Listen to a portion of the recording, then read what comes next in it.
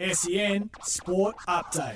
I'm Anna Pavlou and this is your SEN Sports News Update for car sales. Everything you auto know. Adelaide United coach Carl Viart has been left in awe of his players' fighting spirit following their dramatic come-from-behind 2-1 win over the Central Coast Mariners. In the Premier League, Manchester United were held to a draw by Watford. Poland and Sweden say they won't play their Soccer World Cup qualifiers against Russia in March following the invasion of Ukraine. The playoff matches are set to be held in March to fill a slot for the 2020 World Cup in Qatar, and several Poland players backed the decision to stand down from the games on Saturday with statements on social media.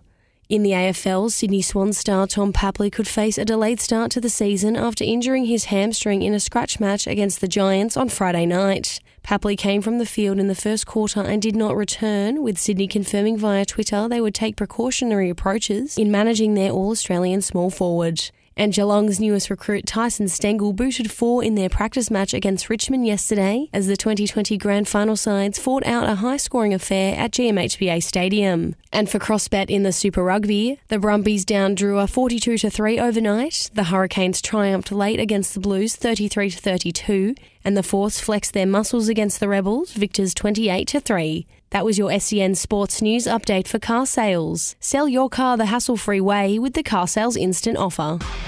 SEN Sport Update.